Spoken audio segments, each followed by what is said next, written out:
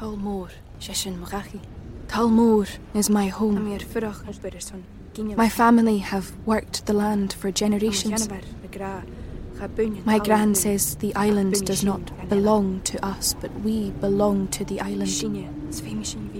And we must be ready, for a great evil is coming. And death follows with it. Listen and subscribe to the latest season of Undertow, The Harrowing, a Storyglass production presented by Realm, available wherever you get your podcasts. Hi, I'm Alexis Ohanian. You may know me as one of the co-founders of Reddit, but more recently, a large part of my identity is being a father to my wonderful daughters. In my podcast, Business Dad, I hope to open the conversation about working parents a bit. You'll get to hear from a wide range of business dads, from Rainn Wilson and Guy Raz to Todd Carmichael and Shane Battier, to find out how they balance being a dad with a successful career. Business Dad is available now, so be sure to listen and subscribe wherever you get your podcasts.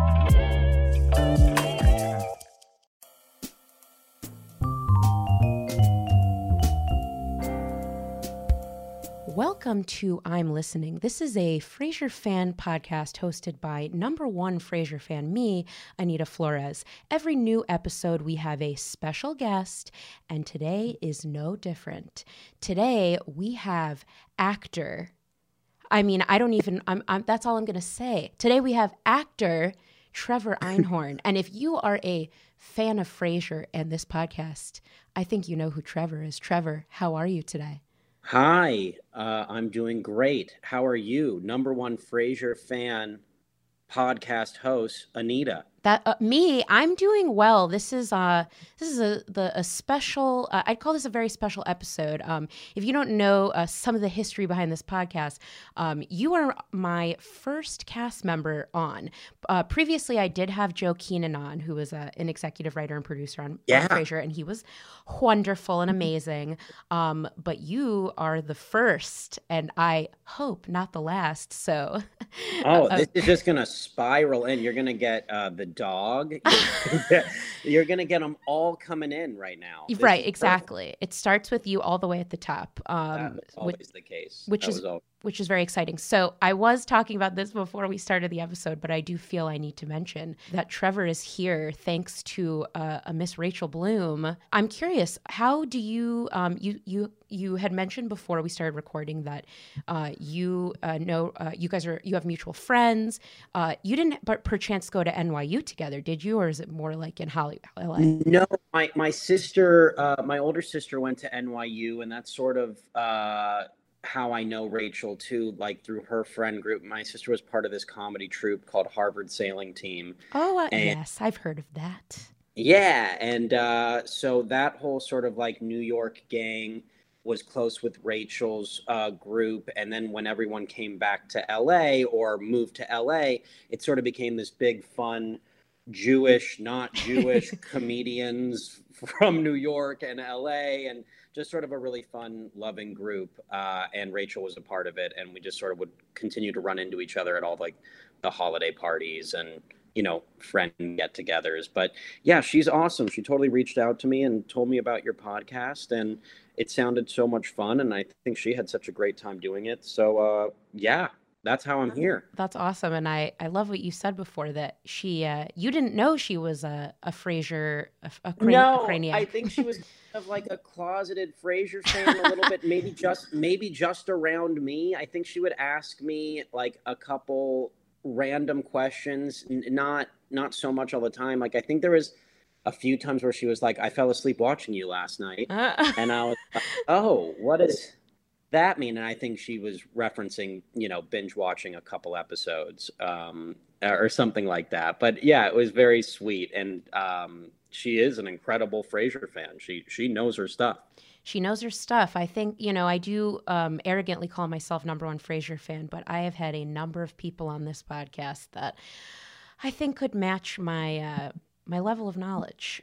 Is there like a game to test this yet? Have you created like a questionnaire to like find the number one fan so you can hold the title proudly? Or I would. Or has that already happened and I don't know about it? If it has happened, I do not know about it. I do know that there are. I mean, like, there's I just found out that there's a Monopoly game based around the Golden Girls. So what I'm waiting for is something like that, but for Frasier. Some sort of already existing board game that is dedicated to the show. Haven't seen it yet, but perhaps that's coming next from me. But that's pretty good. I think this episode will get that started right away. Oh, wonderful.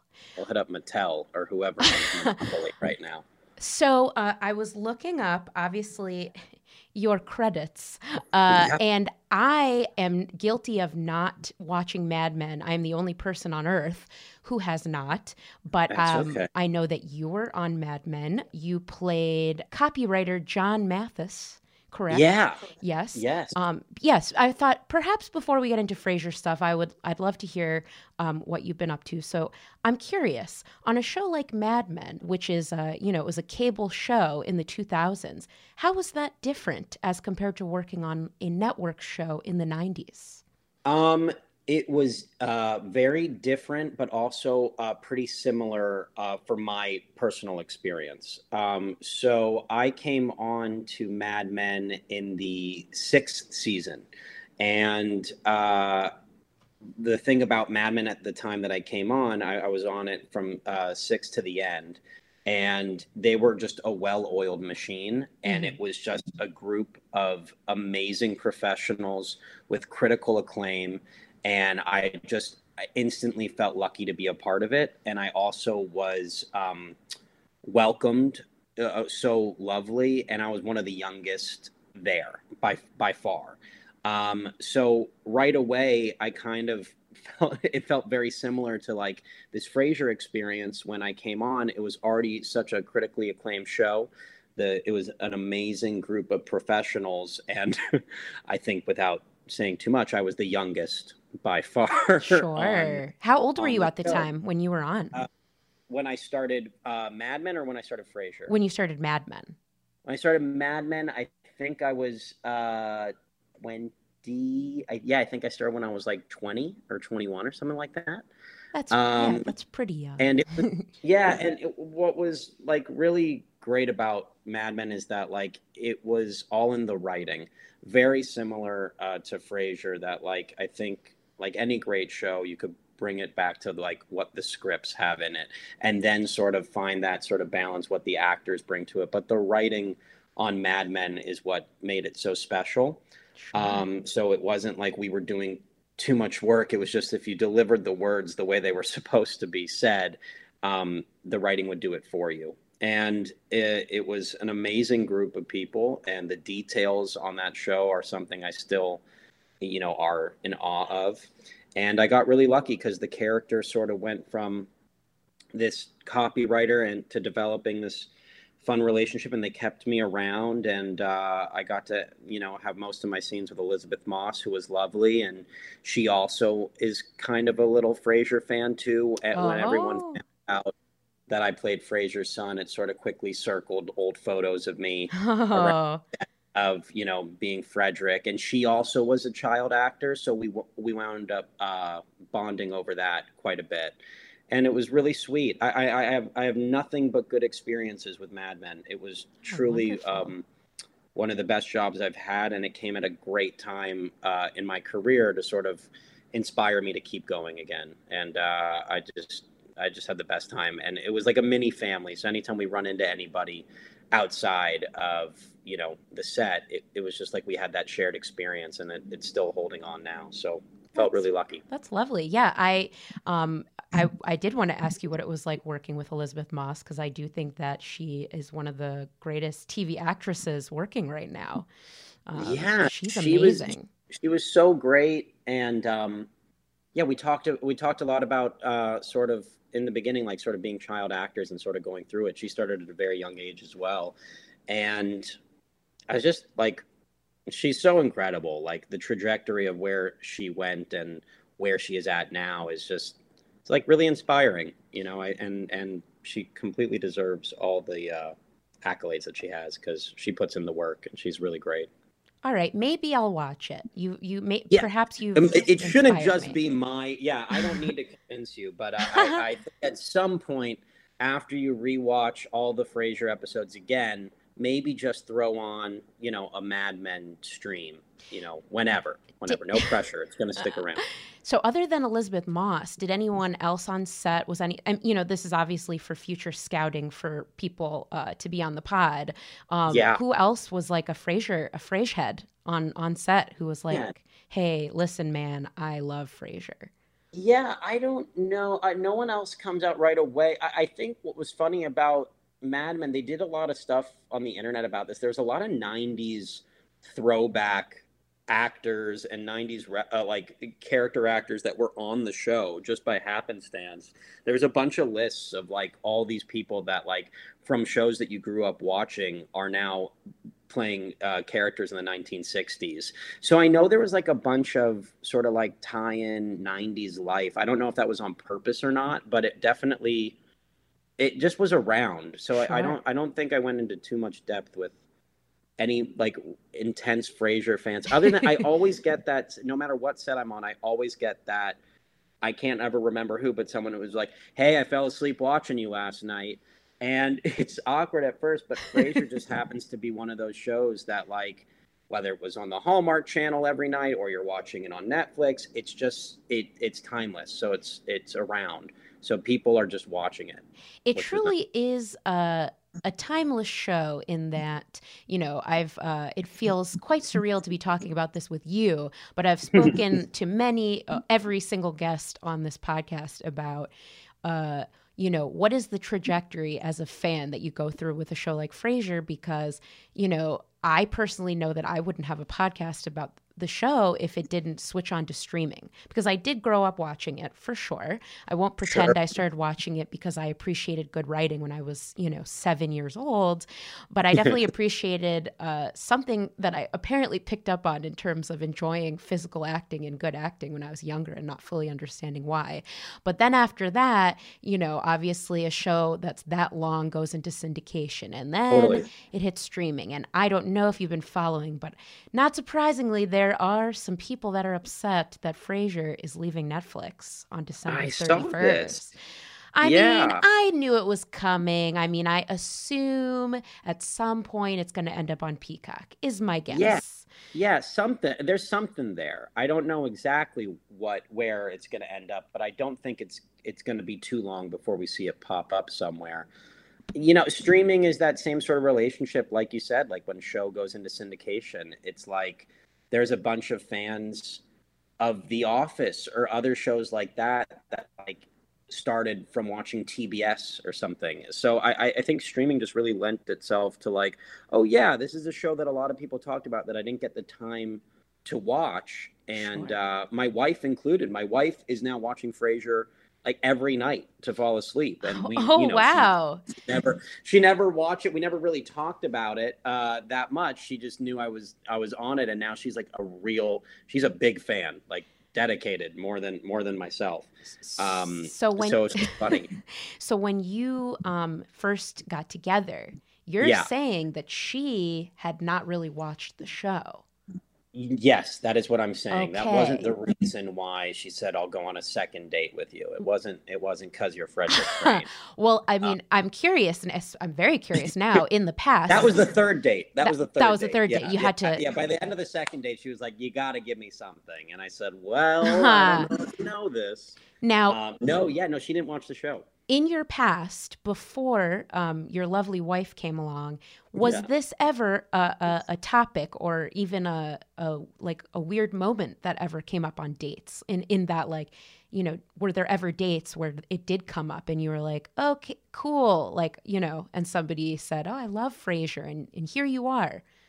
The dating, never really on dates. I mean, like when I was a kid and it was on, friends and people that I were going to school, like my teachers, it was a big deal with. I would never date. I wasn't dating my teachers, but it was, it was a popular topic because the show was so popular. But I think by the time that I was like seriously dating, that there was enough time removed from the show that I can't really recall a time that it ever made or broke a date. You know, that I don't think I ever was dating like a super fan, and they were just telling me that they were, or if I did, they kept it very cool. Sure, Real. sure. Yeah. I mean, you know, I'm slightly disappointed. I mean, I always You assume, wanted a good one. You I'd wanted say. a good story. Well, let Yeah. me ask you this. Has anyone in your life, I mean, you know, obviously you're an adult now, but even between when you were on Frasier and now, has there ever been a moment in which, you know, someone on the street or someone shouted something out at you out of a car? Obviously, I've concocted these scenarios Yeah. in my head, but yeah, any interesting fan interactions? There's, I will say, because of streaming and because of, like you said, syndication, I am always impressed with how many people still recognize me from when I was a kid. Ah, So it does happen. I don't want to say a lot, but it happens often that, you know, the show is really popular still, and it, like you said, it streams a lot. So if someone happened to watch the episode the night before, and I'm in a grocery store, that, you know, that's where it really happens, you know, like those ah. little interactions like that. And yeah, it still happens. I'm always shocked by that. I think people have a really good eye out there. I love playing that game too. If I see someone on like any sort of random movie in my life and I'm like, oh, they were in that one scene, I always get a kick out of it if I recognize them, you know, outside. I think that's just a fun game anyways. As a rule, would you say supermarket is off limits, though? As in, To in talk to people? sure, yes. Oh, no way. I think supermarket, you go for it. Oh, wow. Why Okay. not? Why would a supermarket be off limits? I like a supermarket interaction. We're just there looking at produce anyways. We're waiting for someone to talk to us. And maybe a second opinion if this avocado is ripe enough to bring home. So supermarket's okay. Okay, actually, I've never even asked anyone if a supermarket is okay. The I guess place. I'm not trying to invite a bunch of people to talk to me at a supermarket, but I'm saying I find it acceptable. Sure. Okay. Well, let's keep that in mind with you in particular, because I've never thought about, you know, running into people from television at the supermarket. What I have seen is people from television and music at the airport.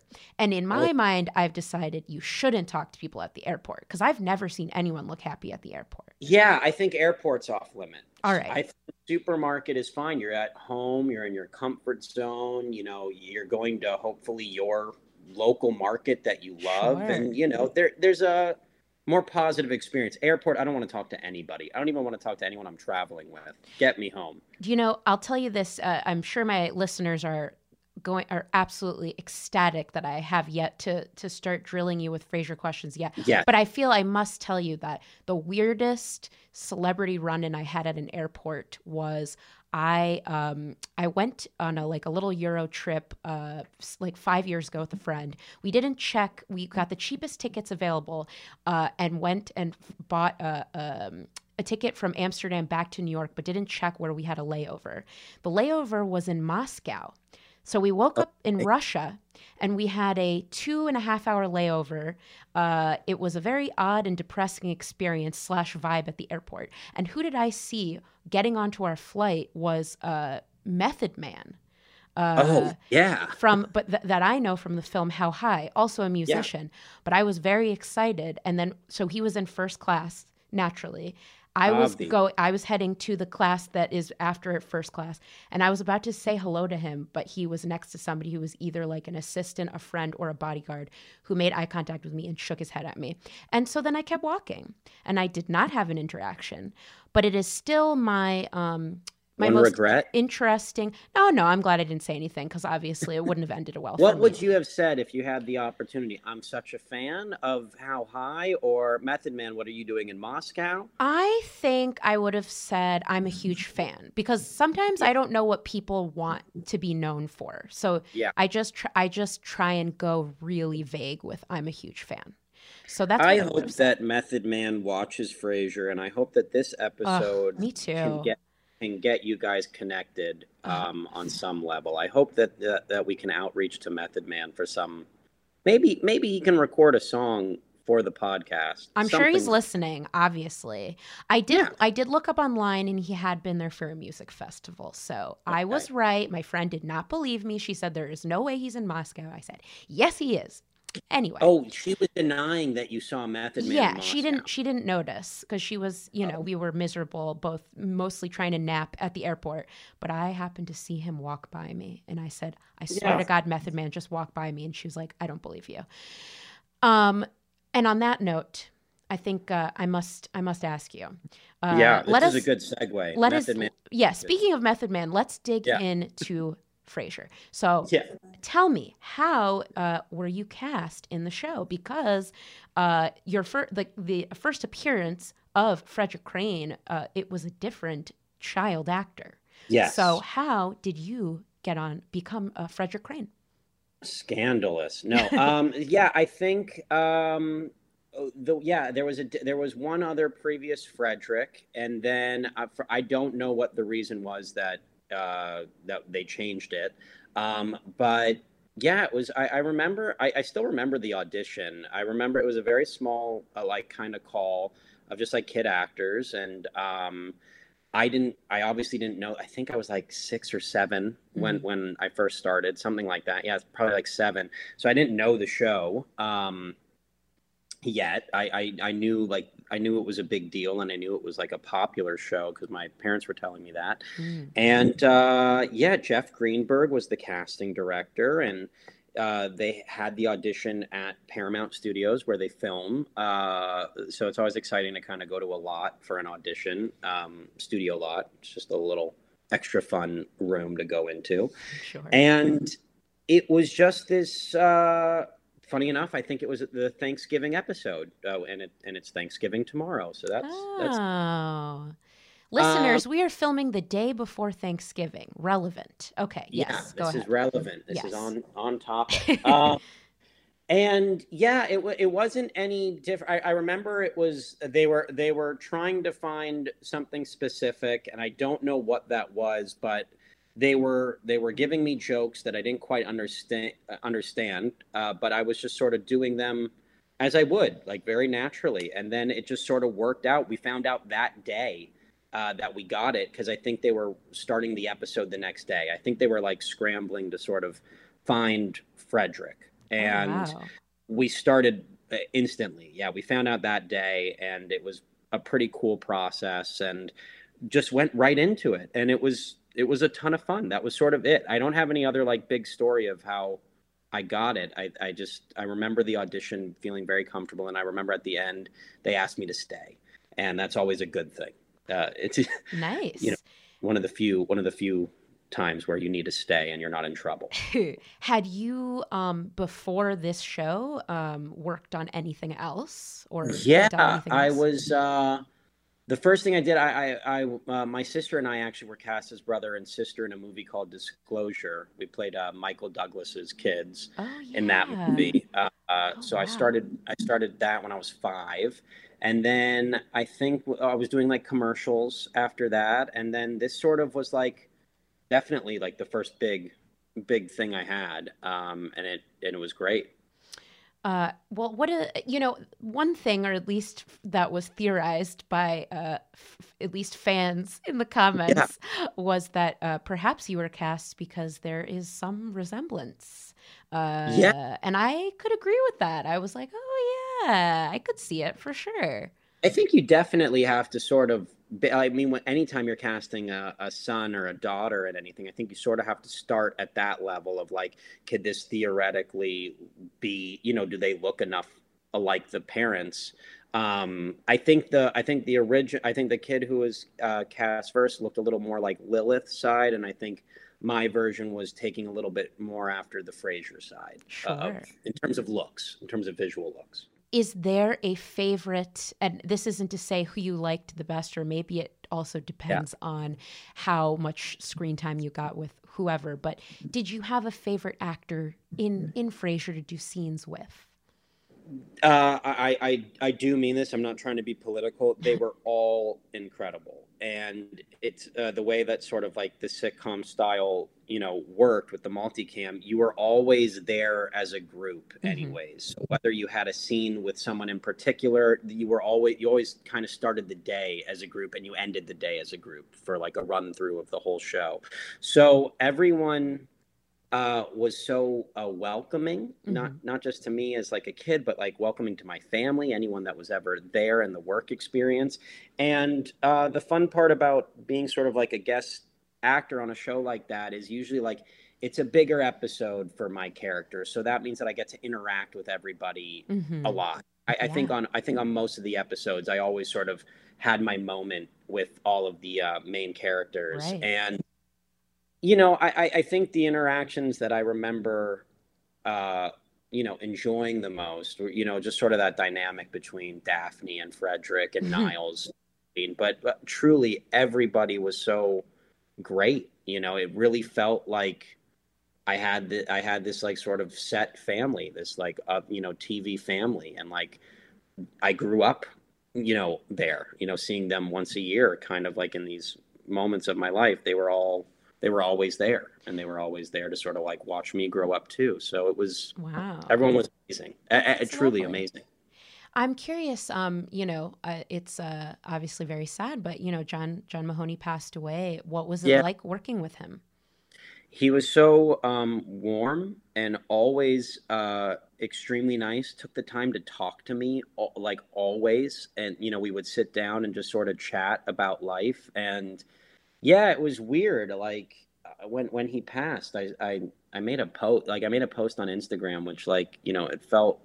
I don't know what I wanted to do about it, but it was such a he was such a memorable guy, and he was always Yeah. so nice to work with, and he was always so giving as a scene partner and as an actor, and he just was really great to me and my family, and he always supported me, not just as like a kid actor on a show, but it really felt like a family member. He wanted raised to the occasion, anything that he could do to help me, because there was a lot of interaction between Grandpa and Frederick. There that was always a big dynamic, and I think he was just such a great safety net for me to have as a kid, and also just as another scene partner. So it was really sad. And when rewatching the show now, his comedy, for me, it was like as I got older, was the one I appreciate the most. I think I would, as a kid being on the show, you understand a lot of the jokes and you get like the big punchlines and stuff like that. But rewatching the show now, I think Martin has somehow become one of my favorite characters. His delivery and just like the dry sense of humor that he has in this sort of understated way in the show, it's somehow become my favorite. He has my favorite like monologues. Like he's done some great monologues on the show. And separately from that, I thought it took range. There's an episode like later on, I think season 10 or 11, where he accidentally eats a pot brownie.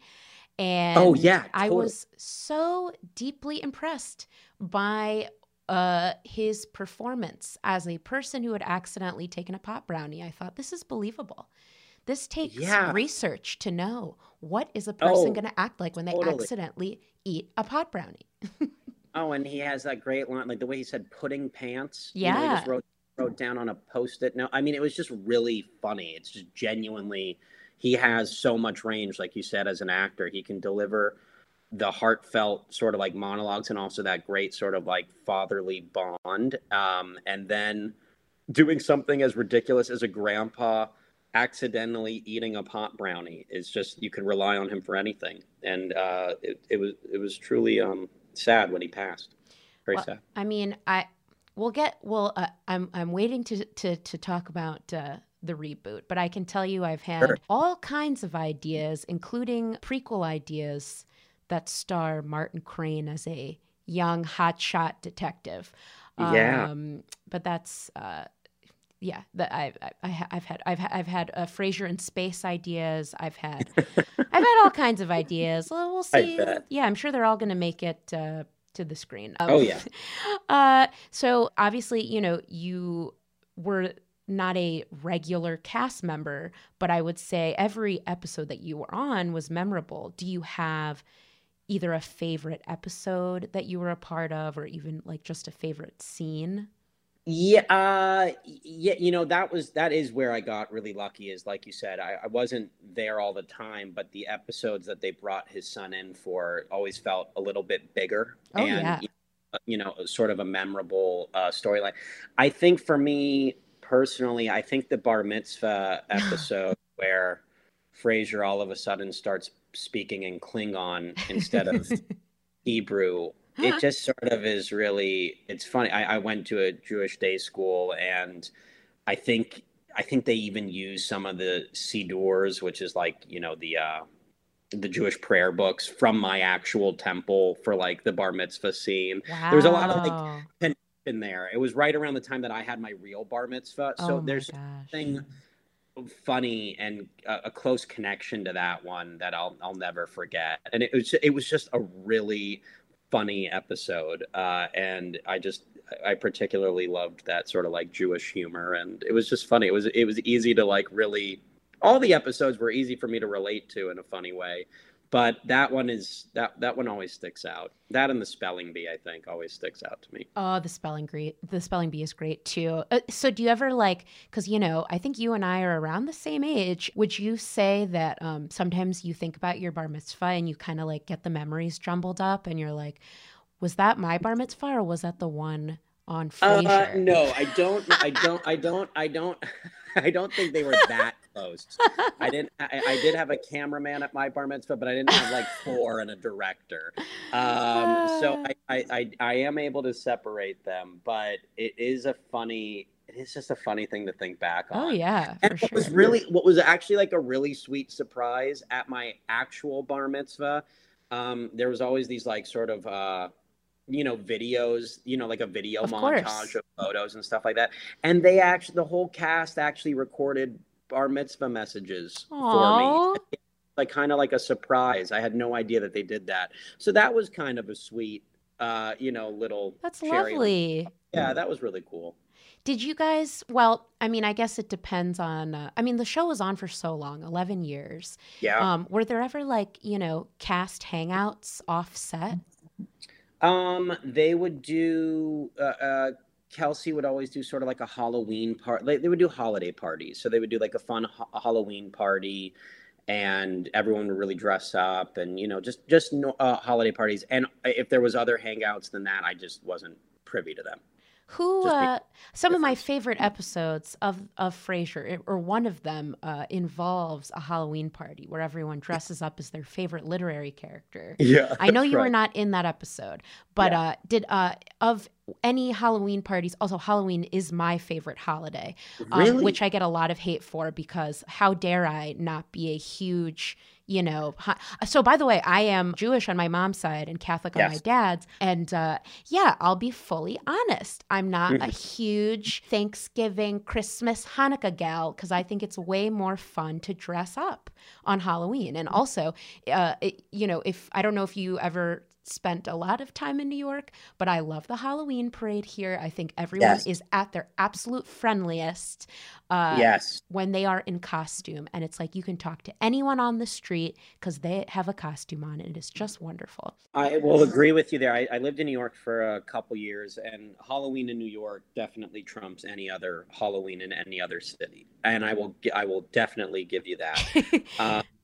But you could still dress up on any of these other holidays. You know that, right? You can go in full costume to Thanksgiving or Christmas or anything you want to. I don't know. I'm not sure what kind of reaction I would get if I dressed up as, say, Michael Myers on, Christmas Eve. I like it. And then you carve the turkey. No, we're on to something here. That's a good one. You could do it.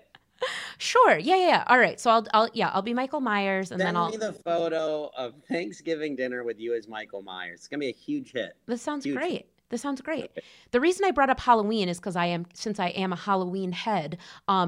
Who committed the most in these? Even if it was just one Kelsey Grammer Halloween party, who of the cast? I'll never forget thinking how hilarious it was as a kid. Every year they would choose a different crew member to dress up as, like, so the main cast would fully commit to dressing like the script supervisor or the second AD. And it was, I mean, like they all fully committed when they all showed up in like a purple dress as the script supervisor, because she always wore purple. And they had the wigs. I mean, it was awesome. I thought that, for me as a kid, I thought that was the funniest thing I've ever seen. Wow. All right. Well, I'm glad to hear that the Halloween spirit was alive. For you, that was pretty good. That's good. Yeah, Okay. that's good. That's good gossip. Good intel. Good, friendly, nice stuff. Yeah. Okay, so I do have. I mean, this could be juicy. I don't know.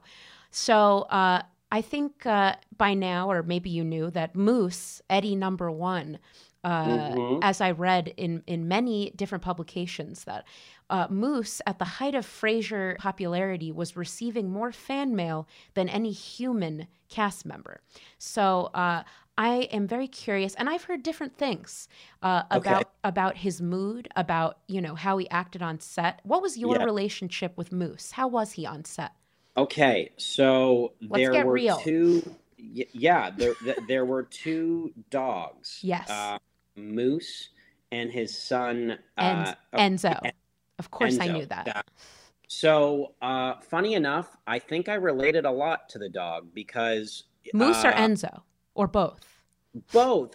For me, like, it was a fun thing because I was the kid on set and I had a wrangler myself. My mom had to be there. I had to have a chaperone. And then the dog had its amazing trainer, Matilda. Yes. And she was so awesome. She would always let me walk the dogs. It was just such a fun interaction for me. It was like a safe zone. If I was, if I needed to get away, there was like, as a kid, you just want to get away and hang out with some animals. She always had a bunch of animals that she was training. So there was like 3 or 4 dogs at any given time. So I was aware that the Jack Russell Terriers, they were kind of jealous of each other. So they couldn't be in the same room at the same time. That was the only time that it would really like, oh wow, there's like tension there. But wow.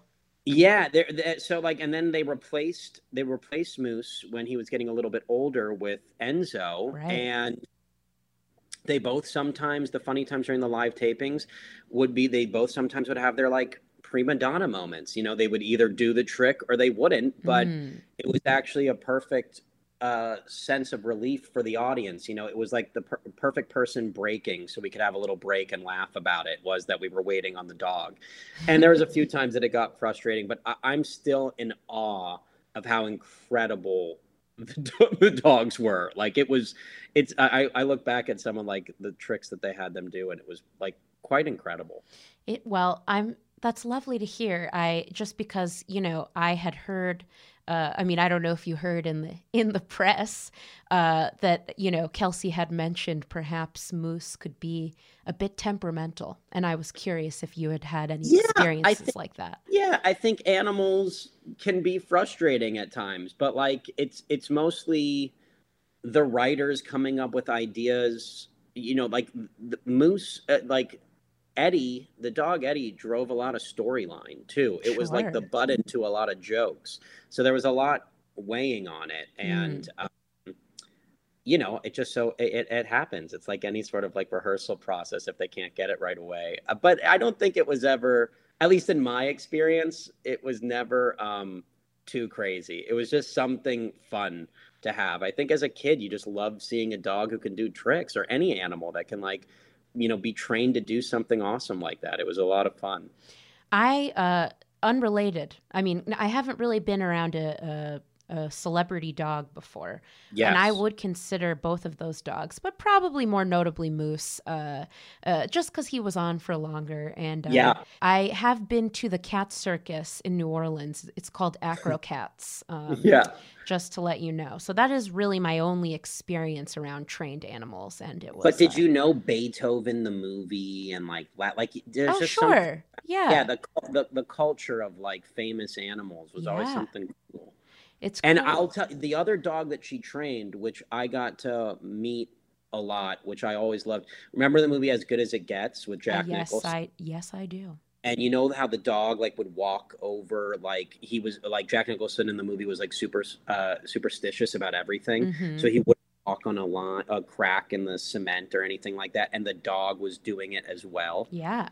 She trained that dog as well. And I asked, how did you get him to do it? And it was like a little like green screen line, and they would just put little food. So he would just like walk over things. I thought it was really, my mind was blown. Wow. I was like, that's the coolest thing I've ever heard. I can only hope to make as much money as a celebrity dog one day. I mean, I think that's really one of my big goals in life. Trillions. So I'm curious, as you have heard from other people, and it is true that Frasier is a really great show to watch before bed. It's very relaxing. Everyone's talking at a no one's really shouting except perhaps comically. So I'm curious, do you ever watch Frasier just for fun? Or is it just like weird for you?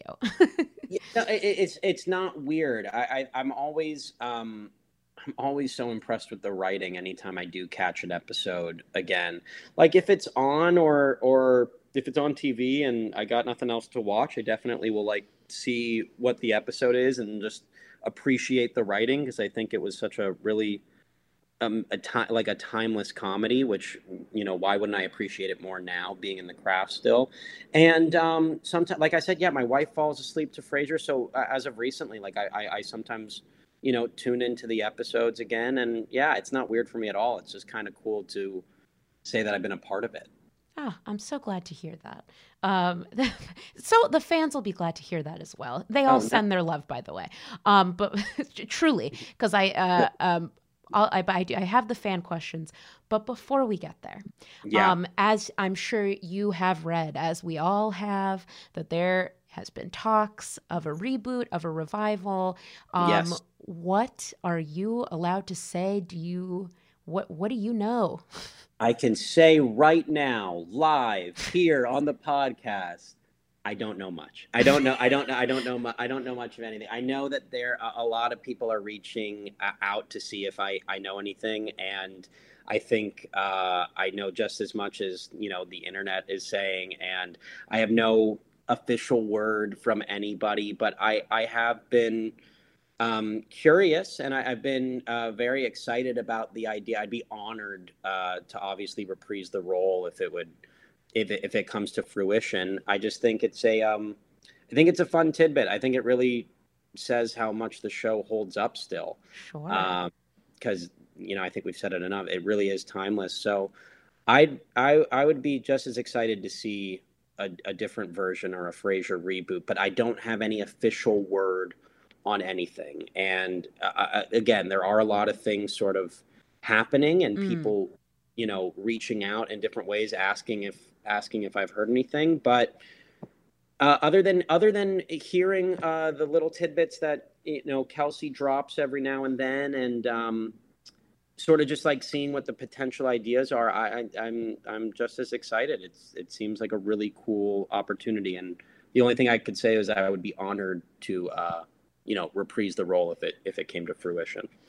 Okay, Kelsey, if you're listening, your son is interested. Okay, so it was really cool. Actually, I got to reunite with Kelsey on the show The Last Tycoon like a year and a half, like 2 years ago on Amazon. Really? A lot of the guys from Mad Men, Scott Hornbacher, who was one of the creators, moved onto that show on Amazon.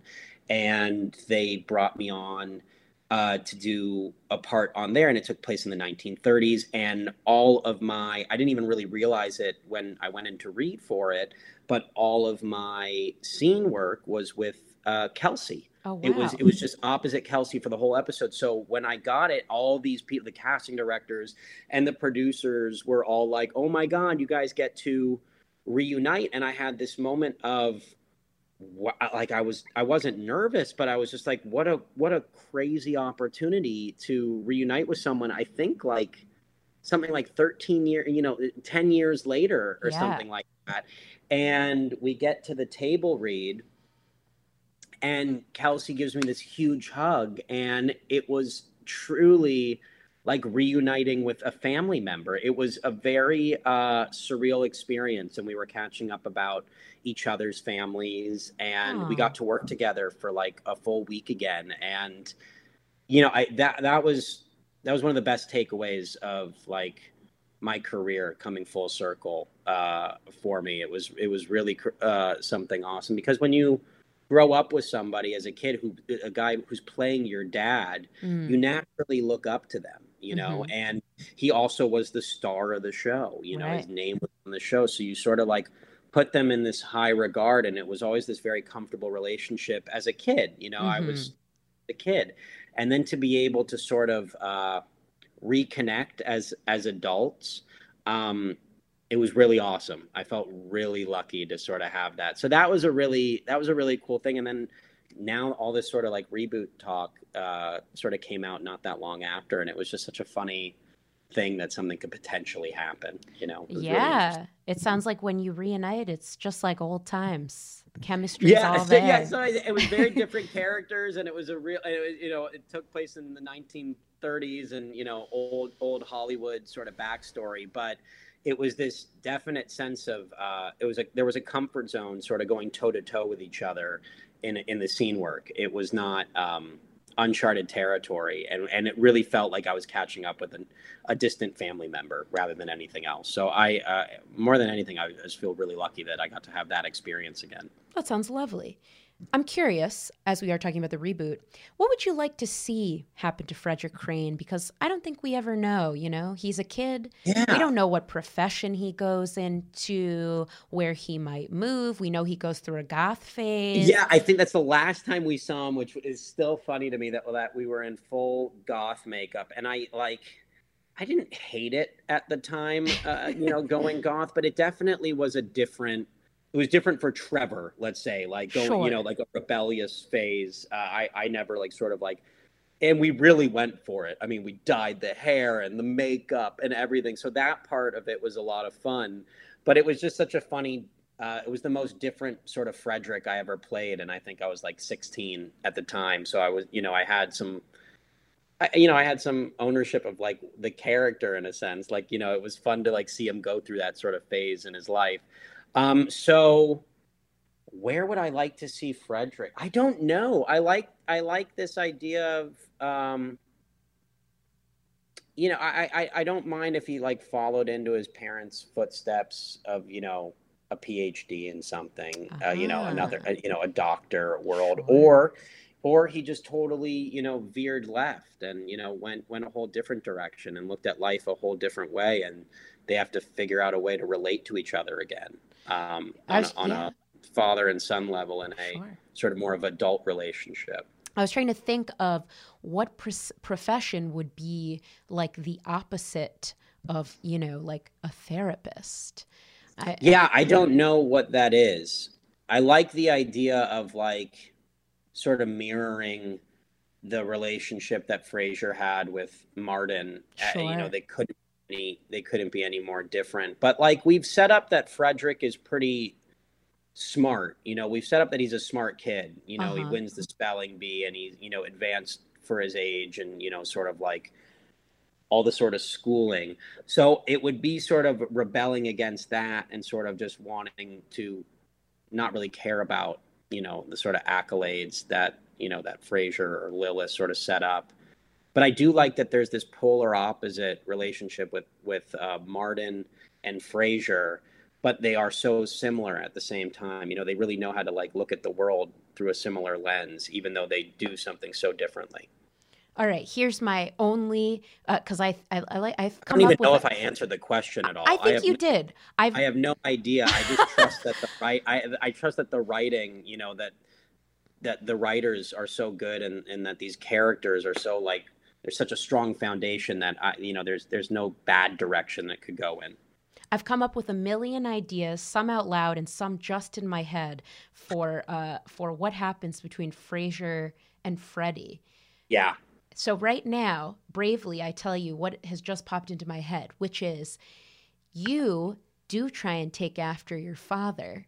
And I was trying to think, what is the updated version of, radio? Yes, it's still out there, but podcasts are too. So I was trying Yes, to we're picture. doing a podcast now. Yeah, That's true. Do Frederick and Frasier host a podcast together?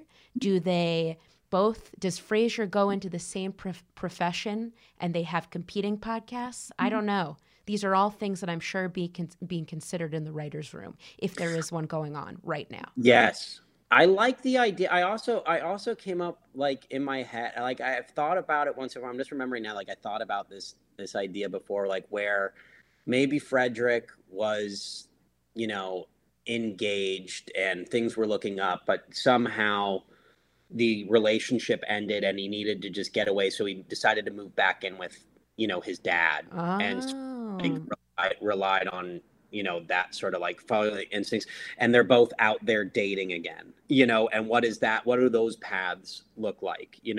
Sure. Where the hijinks come in with that? Like, do they, share a house and still date at the same time? That's a funny, I always thought that was sort of like a funny idea. All right, so we've got there's something that's well, I don't actually know if that's a possibility, but that idea, it's in the air. And again, I assume Kelsey Grammer is listening. Yeah, definitely. Before we move on to fan questions, I am, of course, we all are. Society is constantly obsessed with child actors and their downfall. And in your case, sounds like you're doing well. I have never heard any sort of, Trevor seen smoking at, in the club at 15. Oh, you're Googling the right stuff. No. So I'm curious, especially because, you were a child actor, now you're an adult actor.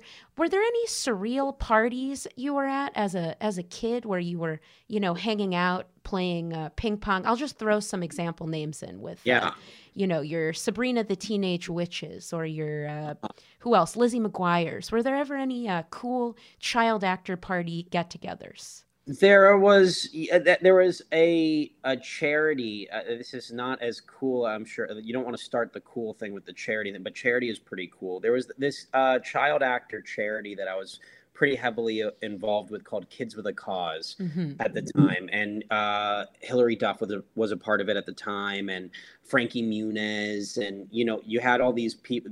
It was mostly like TV kid actors. I think like we had like movie. Kids that were doing movies as well, and like we would do these big events. I would say like 3 or 4 times a year, and we would find different organizations that we could help give back to and sort of shine a light on. So that and we wound up having like some pretty big parties that would raise a lot of money for charity. So like that was kind of cool, that there was a lot of like child actor stuff going on there, but it was for a great cause, so I couldn't say anything bad about it. It was always a fun experience. No, I wasn't looking for anything bad. I just, for some reason, was picturing what those conversations look like. You, Frankie Muniz, Hilary Duff, just looking at our portfolios, sure, and sizing up resumes, and just no. It was, right, trading business cards. It is a hard balance sometimes when like kids are working.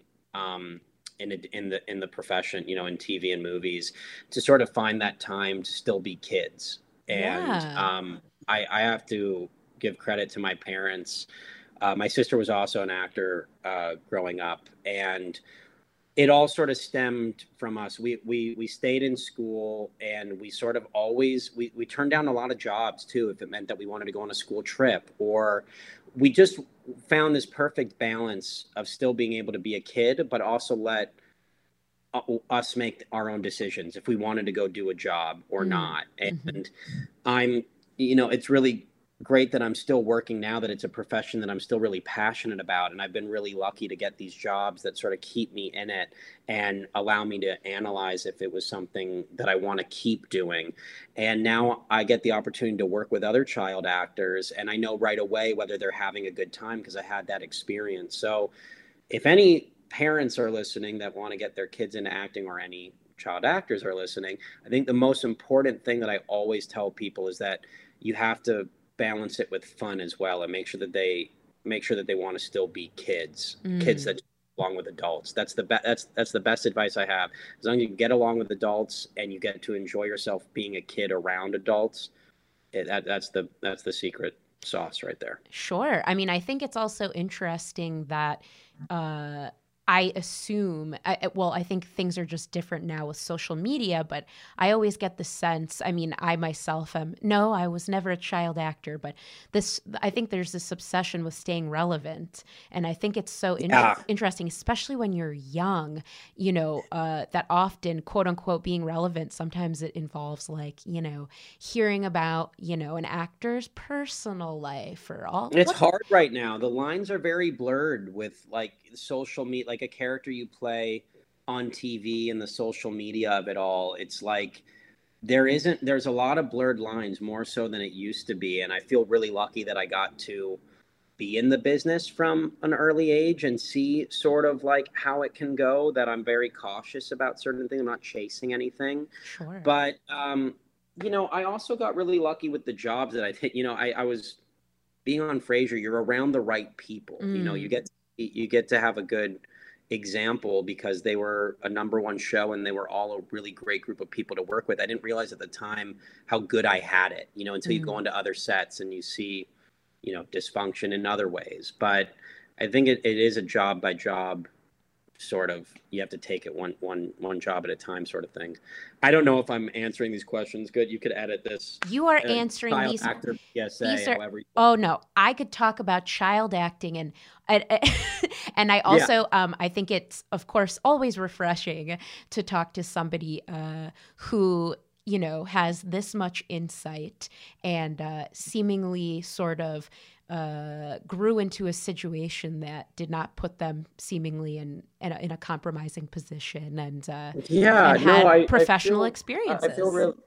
I feel really lucky, and I really do have to thank my mom for being so, she was smart with, when to step in. And that's such a big part of the child acting thing, is like the parent side of things, and whoever is sort of like being your guardian at the time, you have to find that perfect balance of letting the kids be the kids but also looking out for their best interests. And sure.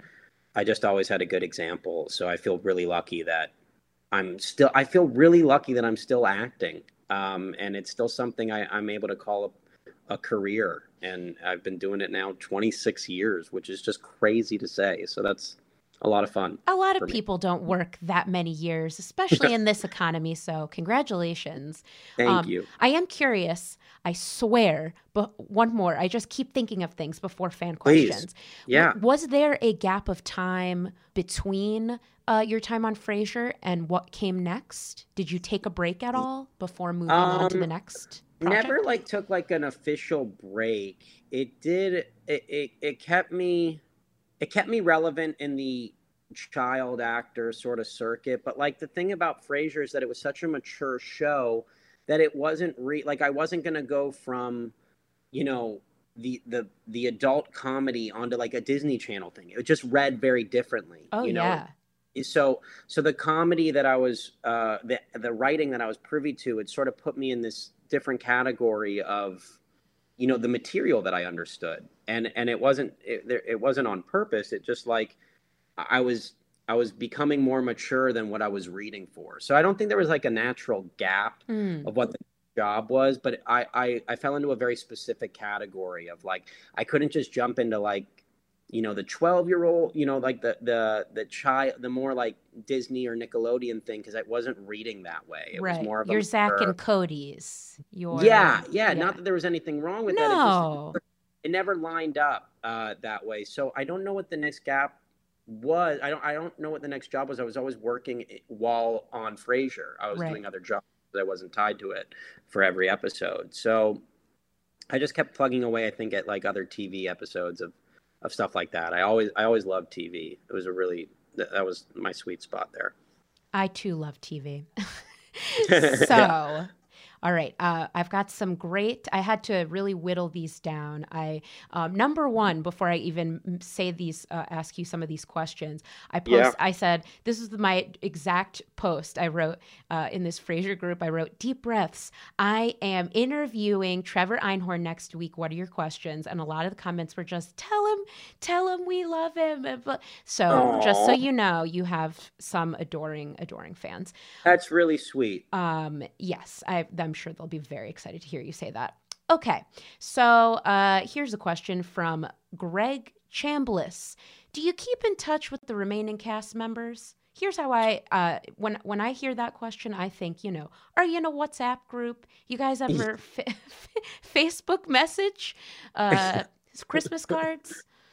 No, no. The short answer for me is no. The age gap for me, I think they do keep in touch, obviously, because they just work together for so long, and but the age gap, there isn't a group chat that I'm a part of. But running into anyone from the show, writers, producers, or cast members, like when I ran into Kelsey, there is that instant connection. So lovely. There isn't anything awkward running into anybody. And, more often than not, if you're still working in this business, you're going to run into someone that you used to work with. So I feel really lucky about that. But you know what? Maybe today I'm going to start a WhatsApp group, and I'm sure they'll all join right away. Start the WhatsApp group. Send them a link to the pod. Send them the link. Send them the link. Okay, I think you probably already answered this, but Piles Crane, that's his Instagram handle. Piles Crane. Were you really going through a goth phase, or was it just written in the show? Sounds like you didn't. Yeah, no, it was just written in the show. And I was not going through a goth phase, but there is something fun about being forced to do it. Yeah, sure. Like if you're gonna goth, like go all out. Goth. Yeah. So that was fun. And it was, and what was really interesting is that at the time you were able to invite people to the live taping. That was a big thing for us. We got to invite family members or whatever, and I invited my freshman English teacher. She was a fan, and I didn't tell her anything about the episode. And so she showed up, and it was such a huge reveal for her that I was in full goth makeup too. So that was a lot of fun. So Shout out to Lauren Newman if she's listening to the podcast, my freshman high school English teacher. Hello, Professor Newman. I'm sure she's also listening.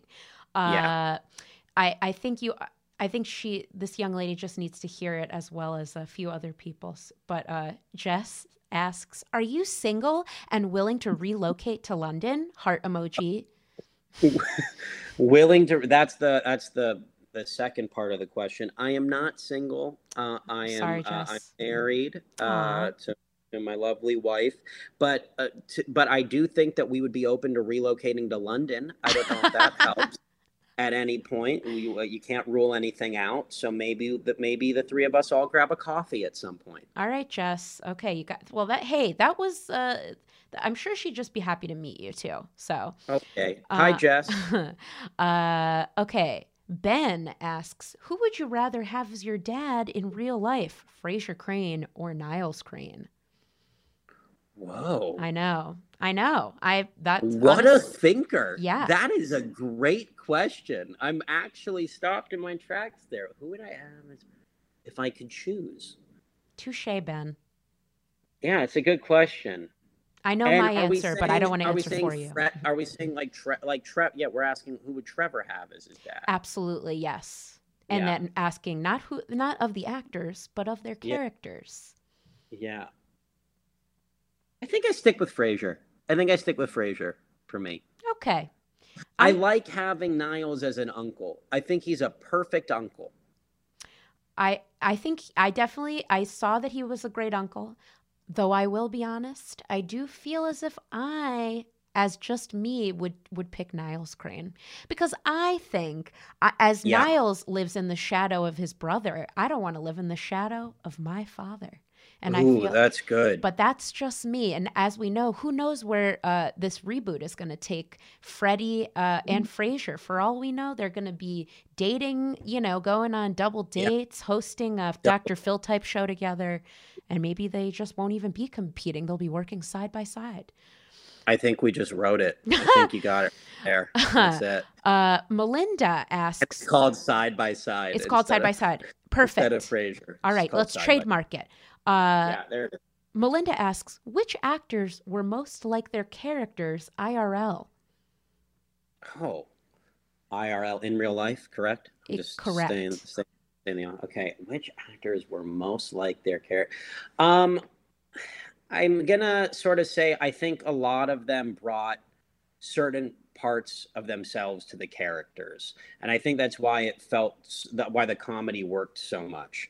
I think they were all very different because, like, the beautiful part about Frasier is like all of their insecurities sort of just are thrown out there on the table, and we get to like laugh at it, in a great way. But I do think that there is a little part of everybody that's themselves, but they're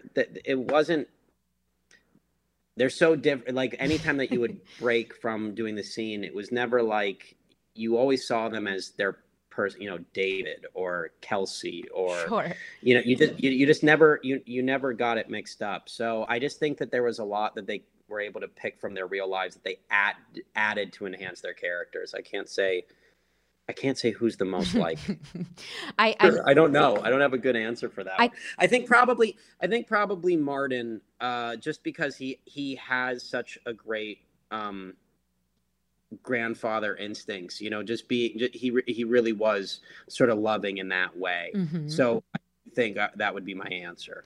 Lovely. Yeah, I think it's still, to this day, still jarring for me when I hear Kelsey Grammer just talking like a regular person. That was like the biggest thing that always threw me off when just hearing him not as Frasier was like that sort of subtle-ish yet dramatic transatlantic British thing that was going on. It is such a funny character choice. Yeah, I love both voices. They both have such great voices. They do. Frasier and Kelsey, just as characters. Yeah. Steve asks, did you keep anything from the set? Whoa. No, but I'm thinking, oh, you know what? Sometimes wardrobe, like because I was a growing boy that like in between episodes, I wouldn't fit into the same outfit that I had before. Sometimes I got to keep some of the wardrobe. That was a big plus. Yeah, I had sweaters and jackets and sneakers and stuff that I got to take home. So that was fun.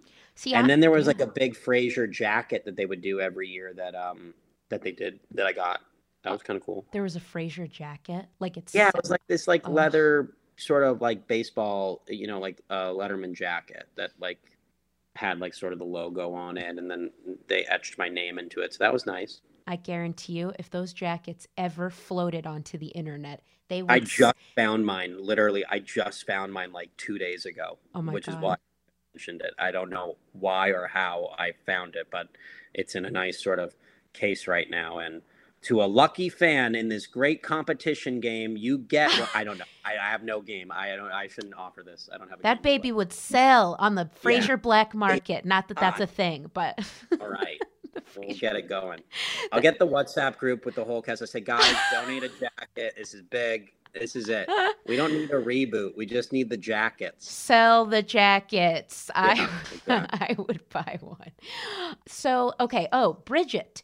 Bridget asks, now it's interesting that she refers to your character and the different episodes as phases, but she asked, what was your favorite phase of Freddie's character? Academic boy, typical teen gamer boy, or goth boy? Oh, I guess there are phases. I guess so. Like life. What were them again? Can I hear the phases one more time? I love the way she described them. Okay, academic boy, typical teen gamer boy, or goth boy? Oh, man. I don't ever want to say typical teen gamer boy.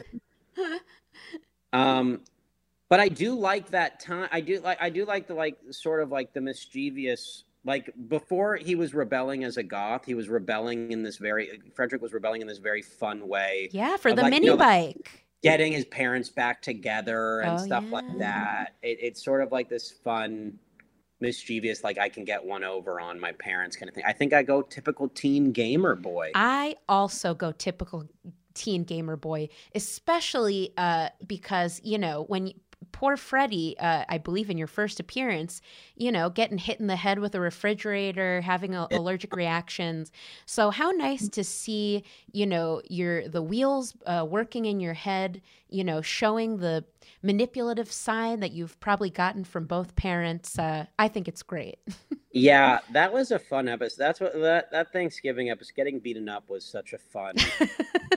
And I'm serious. It was so much fun. Like there was like, if you're gonna jump onto a show, you get like bloody nose, black eye, hives, gum in hair. It was all this funny thing. And then there was like, it didn't wind up making it, but we were gonna do a tag where it's like I was walking in with crutches. Oh, We wound up pulling that the night of. But I remember rewatching that episode, and I think the funniest part of that episode, and it's Thanksgiving coming up, so I was like thinking about it, is when Niles is cooking the turkey and they go in to when Lilith and Frasier grab the turkey out of the oven to bring to the Grandmaster's house, and Niles hears the bell go off of the oven, and he thinks, okay, turkey's done, and he opens the oven, and there's no turkey there, and he just like, did it possibly fly away?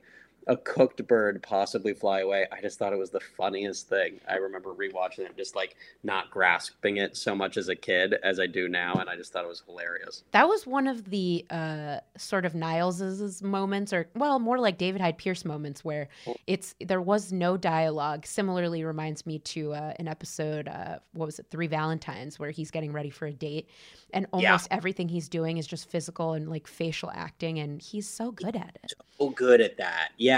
And I just love being able to rewatch it and be a fan. You know, be a fan now. Like, you're a fan at the time, but you're also like, as a kid, you're just trying to memorize all your lines and get everything right. But being able to rewatch it now and just be such a fan of the show, really cool experience too. Okay, back to fan questions. Oh yeah, well no, this has to actually do with your phase as Freddie's phase as a typical teen gamer boy.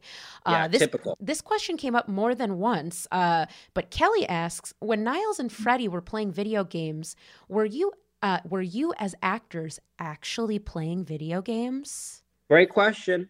Great question. Because when reading it, originally, I remember being excited, like, oh, wonder what game we're going to play. You know, this is fun. I like video games. I wonder what game we're going to play.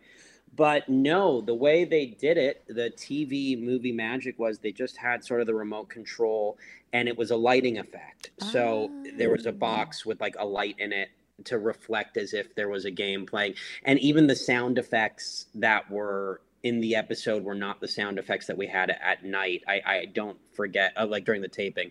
I don't remember what the actual sound effects were, but I do know that there was a lot of rehearsal process into getting that timing right and getting of the lighting, because it was sort of, if I remember correctly, the gag was that he would always, Niles, he was playing, he would always die. He would always lose in the game.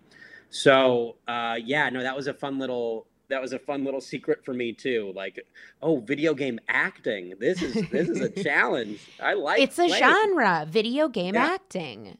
Yeah, I put it on the resume instantly. I think it's great. I mean, I've never video game acted, but I will say what I found to be very uncomfortable to pretend to do without any like music is dancing. Like I was in an extra for like a party scene in something a long time ago, and it was the first time that I realized that there's no music because there's other people like actually like acting words, right? And it is so uncomfortable in my opinion.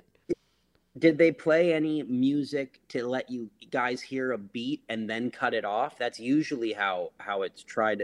like they'll set a tempo with a song and then just cut it out so you can keep that same tempo? Or were you guys just like, you know what, just go for it and dance, and if everyone's doing a different one, who cares? It was the second one. It's too Oh bad you my weren't God. there. Listen, So this was a funny. low That's so budget film. I mean, I think Yeah. it's on IMDb somewhere. Okay. Not even I couldn't even tell you the name. Yeah, we don't need to relive it. I understand. Yeah, I've mostly blocked it out. I understand. Caitlin asks, any on-set crushes she uses as an example? Jane or Perry? Oh, I think just, I mean, no other than like a kid, you know, having a crush on, you know, like I think the Frederick Daphne thing was just like a cute thing. And in my head, it's like, yeah, why not? Very pretty woman to be working with. So like, it wasn't any more serious than that, but I definitely, you know, I crushed a schoolboy crush, you could say, Yeah. on both women. Sure. And, you know, for the character. For the character purposes only. Yeah, not, yeah, that's, yeah, right. For the character. No, they were great. They were great. Do you have a favorite memory from being on set? Asks Leanne Turner. Okay.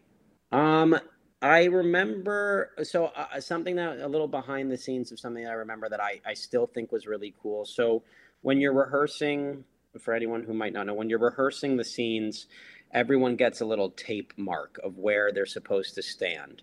So like before you tape it, they tape out like an actual physical tape where you're supposed to stand as like a mark. And what I found out what they did on Cheers that they carried over into Frasier was every mark that was used, every tape mark was turned into a giant ball. And over 11 years, they had every tape mark into a huge ball. And they did the same thing on Frasier. They kept these giant masking tape balls.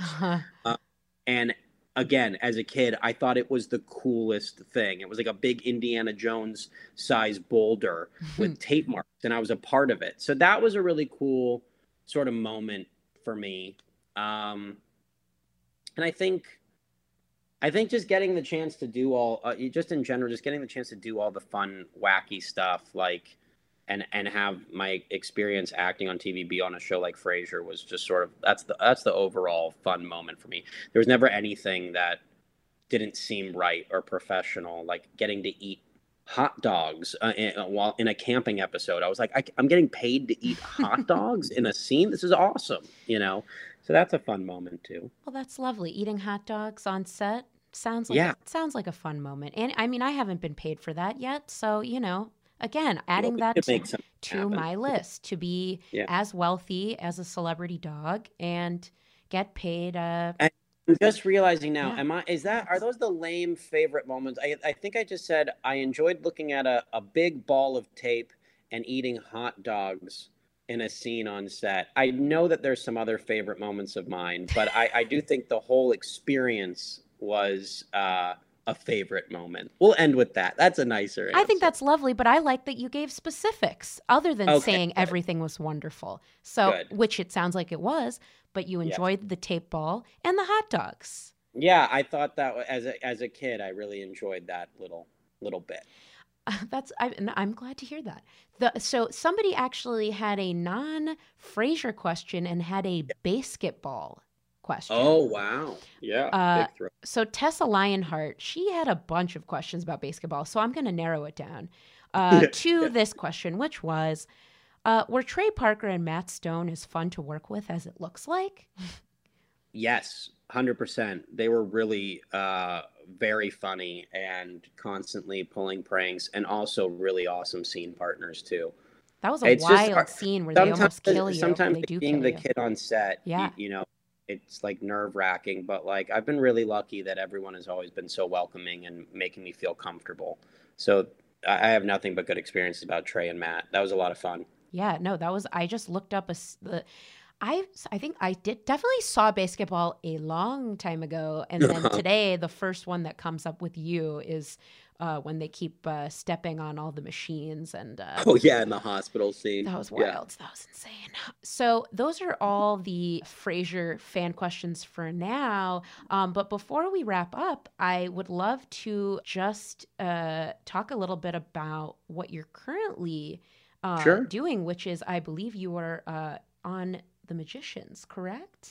Yeah, we just so The Magicians is it's based off of the novels by Lev Grossman, and we just finished our 5th season just a week ago. Finished filming our 5th season, and it's on Sci-Fi. It should be airing again in January. But yeah, this is a show. I play the role of Josh Hoberman from the books, who's this sort of fun-loving stoner chef, party guy, typical teen gamer guy. But it's a really fun show, and it's rare territory now to be able to be part of something on a 5th season. Yeah.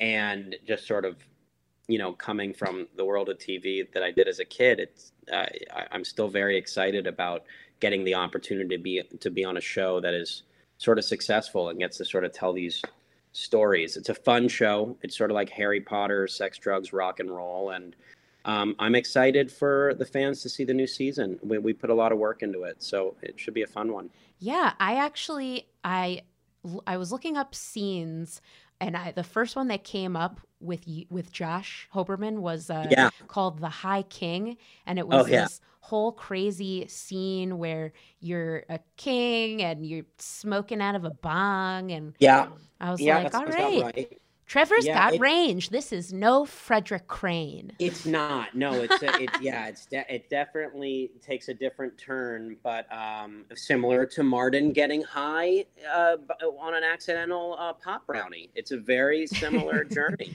Sure. The show is a very fun, over the top show, but we're based off of a really great book series by the same name, The Magicians. So.